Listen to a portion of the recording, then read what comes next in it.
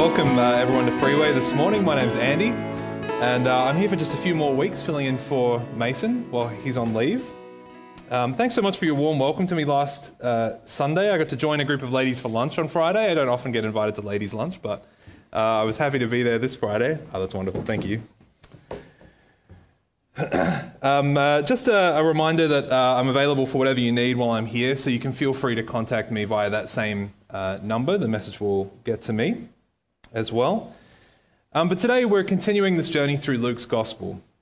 And if you were here last week or if you watched online, you'll remember we looked at the Transfiguration and what it meant for Jesus to be the Messiah. We talked about the importance that Jesus places on his own death and the ways in which not only the disciples but also the entire nation of Israel misunderstood him and the role that he was about to play. We wrapped up thinking about how we listen to God today and the importance of making this a central part of our relationship with him. Today we're looking at this collection of events that, depending on the version that you're looking at in your Bibles, are all broken up by these different headings, but they are all talking about one conversation. Those little headings are actually not part of the original manuscripts of the Bible. They began to be added in the 11th and 12th century, and new versions continue to use them and to make up new titles for these sections, but they're not always particularly helpful. They give us the translator's view of what the section is meant to be about, but this doesn't always reflect the intention of the original authors. A good example of this is in Genesis 9, which is often titled God's Covenant with Noah. But in actual fact, God in this section of Scripture is making his covenant with all of creation. We know that God is concerned with everything that he's made and that he's set upon redeeming all creation, not only humanity. It's humans who like to read ourselves as the central characters of Scripture. But in reality, Scripture is the story of God working to redeem everything that he has made in spite of human action. When we look back to Genesis 1, we read that God created everything good, everything fit for its purposes, and designed to be in right relationship with everything else. When I teach Genesis 1 at the college, I like to draw a triangle that illustrates the reciprocal, loving relationships that God intended for the world.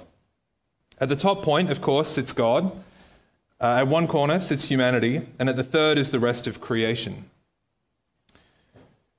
We know, though, that humanity chose to eat the fruit of the tree of the knowledge of good and evil, which went against God's design. Any behavior that goes against God's design we refer to now as sin, and we know that it brings damage to relationships. In Genesis 3, God explains how humanity's relationship to God, to the land that they live upon, and to one another were damaged as a result of their sin. The ancient world believed that sin had a tangible quality, like it was an oil that would cover you and had a true tangibility. And the only way to remove it from yourself was to restore the relationship that you had damaged by making it up to the other party somehow.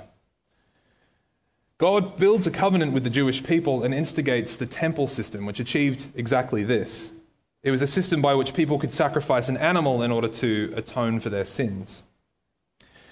In spite of this, the Jewish people were never able to fulfill the covenant they made with God, and so God himself enters into creation to enact phase 2 of his plan for world salvation.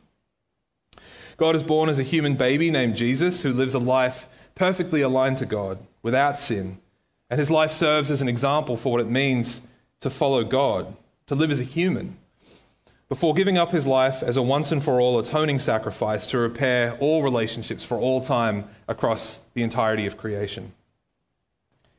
We know, though, that Jesus was resurrected, exemplifying God's defeat of sin and death, and now he offers a new covenant relationship, whereby those of us who seek forgiveness for sin and to live in right relationship with God are welcomed into God's family. Not only that, but God comes to live inside of us as the Holy Spirit, who further transforms us into God's original design for us, but also empowers us for the work of the Christian life, which Paul describes as the ministry of reconciliation, teaching us in 2 Corinthians 5 that we live now as ambassadors of God, representing his interests to people who don't know him. And we already know what these are. We know what God is interested in. It's about encouraging others to live the way that we were made to live, in right relationship with one another, with the rest of creation, and with God. In Luke, it's a lawyer who summarizes this to Jesus by saying that you shall love the Lord your God with all your heart and with all your soul and with all your strength and with all your mind, and your neighbor as yourself. The great hope of Christians, of course, is that Jesus will return to bring about a final and total restoration of all things. We read in Revelation 21 that at that time the home of God will be among mortals. He will dwell with them, they will be his peoples, and God himself will be with them. He will wipe every tear from their eyes. Death will be no more. Mourning and crying and pain will be no more, for the first things will have passed away. So as we turn to the Gospel of Luke again this morning, we have this broader narrative in mind. Today's passage largely talks about a series of events whereby the disciples show just how much they don't understand what Jesus is about or who he really is. And so we're going to spend some time this morning in this passage before thinking about the idea of hospitality and this question of exactly how far does the hospitality of God extend?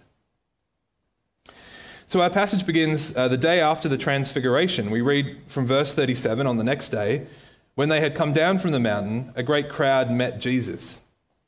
Just then a man from the crowd shouted, "Teacher, I beg you to look at my son. He's my only child."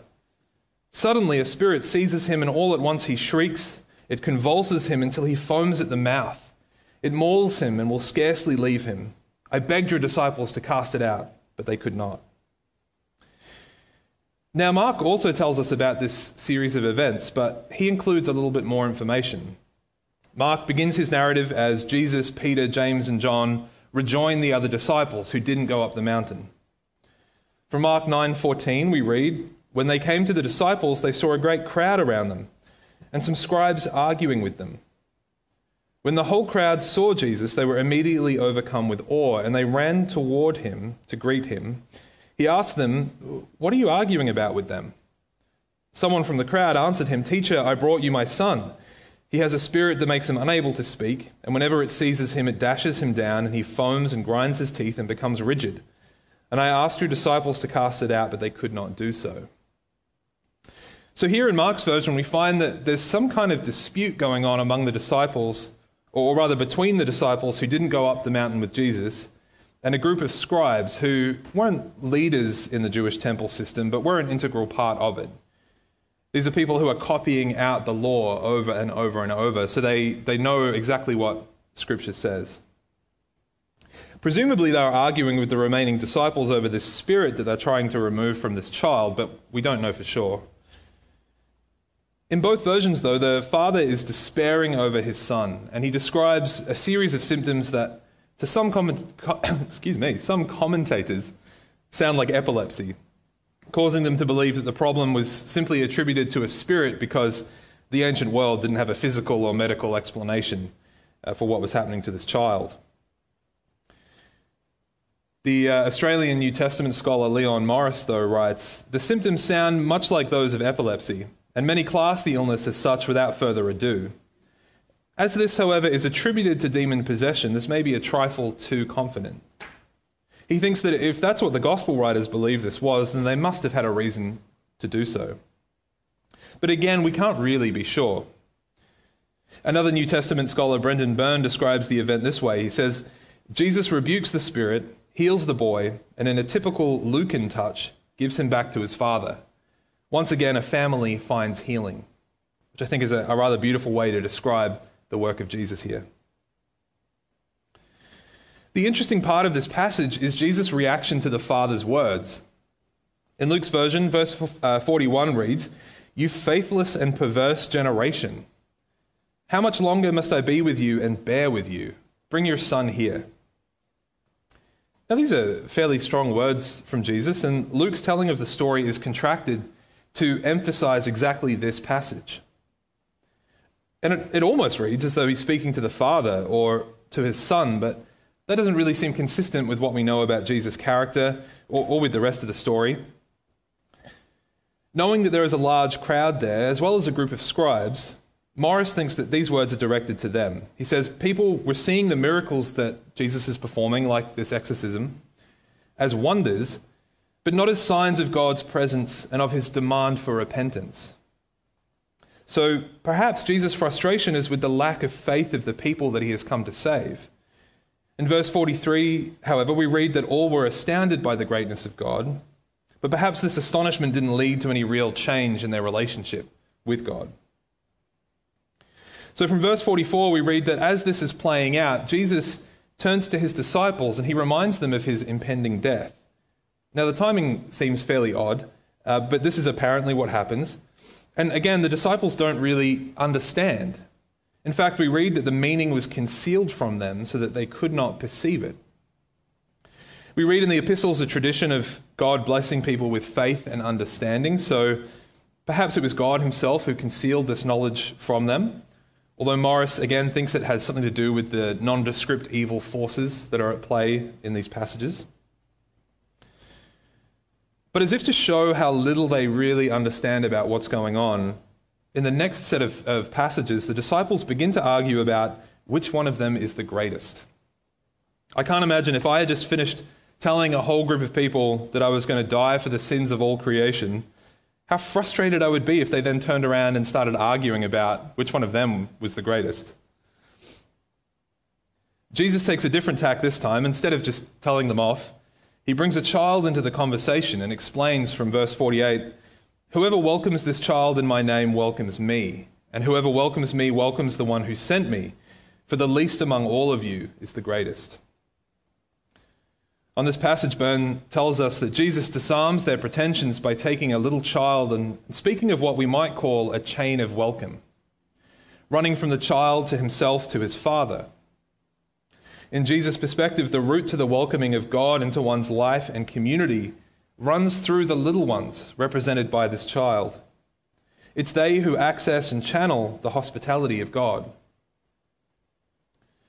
Morris has a similar view, and he writes, "The child stands for the helpless and the unimportant. The test of loving service is that we receive such in the name of Christ. To receive the child is to receive Christ, and to receive Christ is to receive the Father. True greatness is not earthly greatness, but its antithesis. The really great person is the lowly one. Jesus is not saying that the great person is one who is ready to serve their stint in a lowly place. Rather, the one who is the least is the one who is great. In the kingdom, people do not compare themselves with one another." John responds with a slightly different question to Byrne or to Morris. In verse 49, he's trying to figure out the exact parameters of Jesus' instruction here. Surely he doesn't mean we have to welcome everybody. Surely he just means something to the effect of, welcome those who are tolerable, or welcome those who are nice, or welcome other Christians, but not anyone else. So he brings up an example of someone who is surely outside the bounds of God's hospitality. He says, "Master, we saw someone casting out demons in your name, and we tried to stop him because he doesn't follow with us." And Jesus' answer is kind of a double slap in the face to the disciples, because you'll remember that some of their number had just failed to cast out a demon at the top of the passage. And so Jesus says to him, "Do not stop him, for whoever is not against you is for you." Now, in John's defense, under the Old Covenant, there were many rules around ritual cleanliness that involved removing yourself from particular groups of people. And in John's day, the religious leaders had expanded these rules in order to increase their own power and influence. People were more and more segregated. Another important fact to remember is that the disciples are quite young men, in their late teens or early 20s, and the human brain doesn't finish developing into the mid to late 20s. So these aren't people in full possession of their adult mental capacity. In spite of this, though, Byrne writes that the disciples are misguided. The community of the kingdom, he writes, does not have to cling to its prerogatives in an exclusivist way. If God's grace, which has been shown to be so effective on the margins of the community, can also operate beyond them, that is something to welcome rather than deplore. The narrative of Acts will show the Spirit constantly out in front of the church's understanding. In a similar vein, Morris writes that for these disciples, it was not enough that the exorcist should be able to do in the name of Jesus, which they had so recently and so conspicuously failed to do.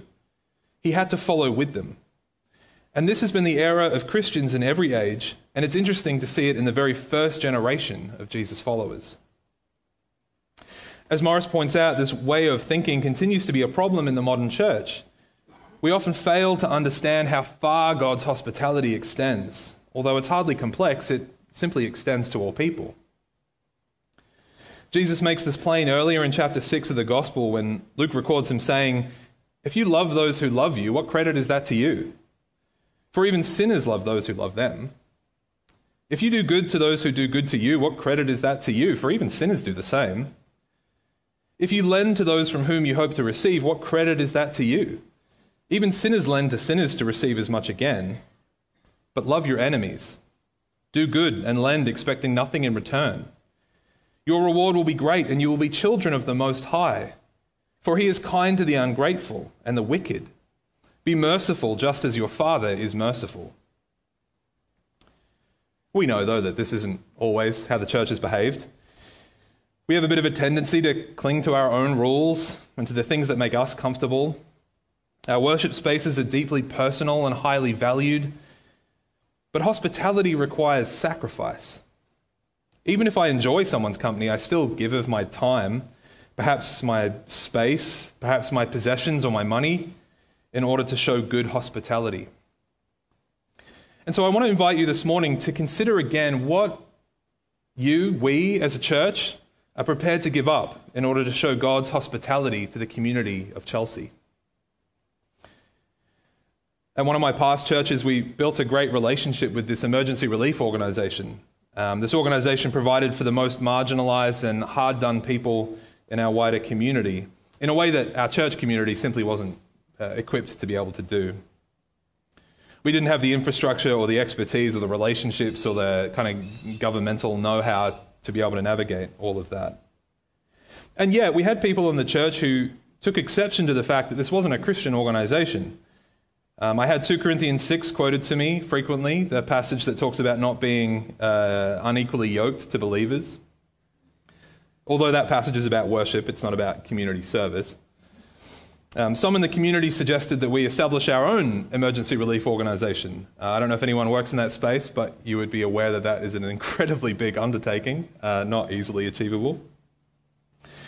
Alternatively, they were happy for us to partner with the Salvation Army, perhaps, but we didn't really have a local Salvation Army in the area. Ironically, their big issue was that they wouldn't be able to share their faith with the clients who accessed the service. But when I asked them with whom they were sharing their faith with currently, they didn't really have much of an answer for me.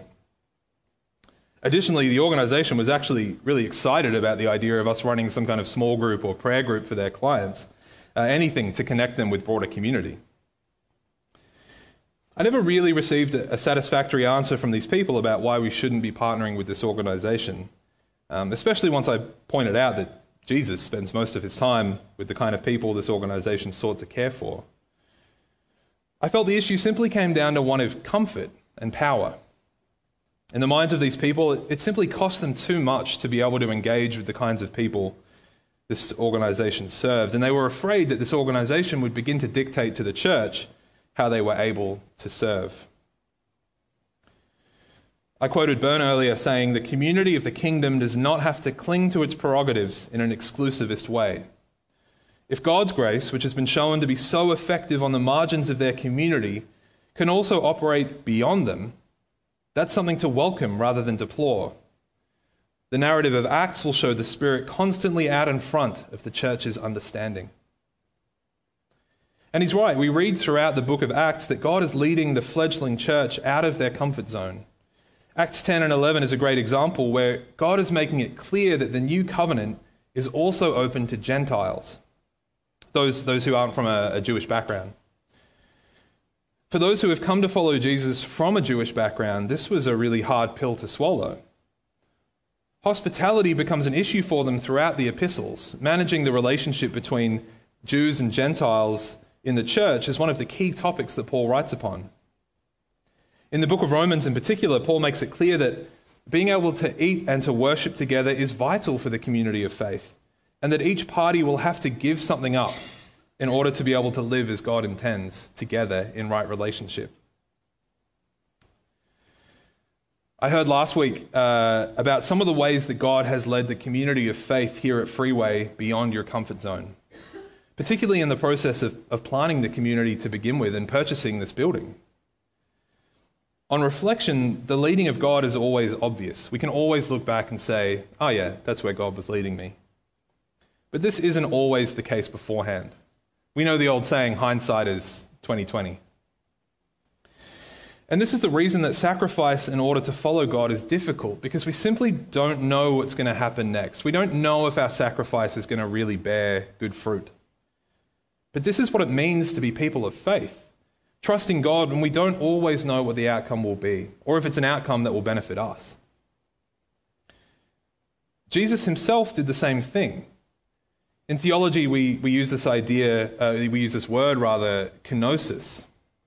It's a way to describe Jesus emptying himself or being willing to sacrifice himself in order to follow God's will. And the word itself comes from a passage in Philippians 2, which reads, "Let the same mind be in you that was in Christ Jesus, who, though he was in the form of God, did not regard equality with God as something to be exploited." And then this is the word kenosis. "But he emptied himself, taking the form of a slave, being born in human likeness, and being found in human form, he humbled himself and became obedient to the point of death, even death on a cross." And we are called as his followers to the same kinds of kenotic action, to give of ourselves in order to follow the will of God. While Paul here is writing in Philippians on a very grand scale, acts of kenosis are part of our everyday following of God as well. Hospitality is a kenotic act because it requires us to give something of ourselves to show care and to create space for our fellow human. God calls us not only to kenotic acts, big and small, but to a kenotic life. Jesus is recorded by Luke just a few verses earlier here in chapter 9 saying, "If any want to become my followers, let them deny themselves and take up their cross daily and follow me. For those who want to save their life will lose it, and those who lose their life for my sake will save it." In a moment, we're going to celebrate communion together, the ultimate symbol of the hospitality of God. But before that, I want to conclude by telling you a bit about two women who I worshipped with at Kew Baptist Church. Their names were Bev and Val, and in their retirement, they moved in with each other, and they seemed to be the most fun housemates going around. These two women must have been in maybe their 70s, maybe late 60s, and they used to commit themselves to praying for the rest of our community. And if you made it onto their prayer list, which was stuck to their fridge, you knew that you were being prayed for every single day. These women both had Order of Australia medals for their services to young people. Each one of them had fostered over 120 children across their lifetimes. Extraordinary act of hospitality. And so there were two exceptional women. They used to say to us young people at the church that a successful Christian life is simply the culmination of a series of small, faithful decisions. They didn't wake up one morning and decide, you know what would look really good on my wall here is an Order of Australia medal. I'm going to go out and get one of those. They simply followed the will of God, and it resulted in an extraordinary ministry of hospitality to hundreds of young people. I want to say to you this morning that in the same way, our small, faithful acts of hospitality can become something extraordinary when we follow the will of God, provided that we're also willing to give something of ourselves to see that hospitality come to fruition. We're going to gather now at the communion table, which is the greatest symbol that we have of God's hospitality. The very first senior pastor that I worked under, a man named Rod Pell, used to remind us that if you love the Lord Jesus a little and you want to learn to love him more, this table is for you. If you love your fellow human a little and you wish to learn how to love them better, this table is for you. Jesus himself is recorded in Matthew's Gospel saying, "Come to me, all you that are weary and are carrying heavy burdens, and I will give you rest. Take my yoke upon you and learn from me, for I am gentle and humble in heart, and you will find rest for your souls. For my yoke is easy and my burden is light." We remember that on the night Jesus was betrayed, he took bread, and when he had given thanks, he broke it, and he said, "This is my body, which is for you. Do this in remembrance of me." In the same way also, he took the cup after supper, saying, This cup is the new covenant in my blood. Do this as often as you drink of it, in remembrance of me. For as often as you eat this bread and drink the cup, you proclaim the Lord's death until he comes." Let's pray together. Loving God, we are grateful for your goodness to us. Christ, we are grateful that you chose to be born to lead a life that is an example to each of us for what it means to be human, but to give of yourself in order to die so that our sins, the sins of all creation, might be removed. We give great thanks for your resurrection that has meant that we now are able to join your family. And we're grateful, God, for your inclusion of us, who are not worthy of inclusion in the family of God, and yet you have seen us and loved us because you created us and you desire us to be members of your family. We pray this morning, God, that as we have taken communion and remembered our inclusion in your family, we might also remember our responsibility to include others, to make pathways for others to join your family of love and of goodness. So Spirit, knowing that you dwell amongst us, we pray that you would help us to consider not only what Christ has done for us, but what it might mean for us to give of ourselves in order to show greater hospitality. Spirit, may you remind us as a church community of this same question. What can we give up? What ought we give up in order to show good and godly hospitality to the community here at Freeway and to the wider community here in Chelsea? So we ask for your blessing as we consider these things in the name of Christ. Amen.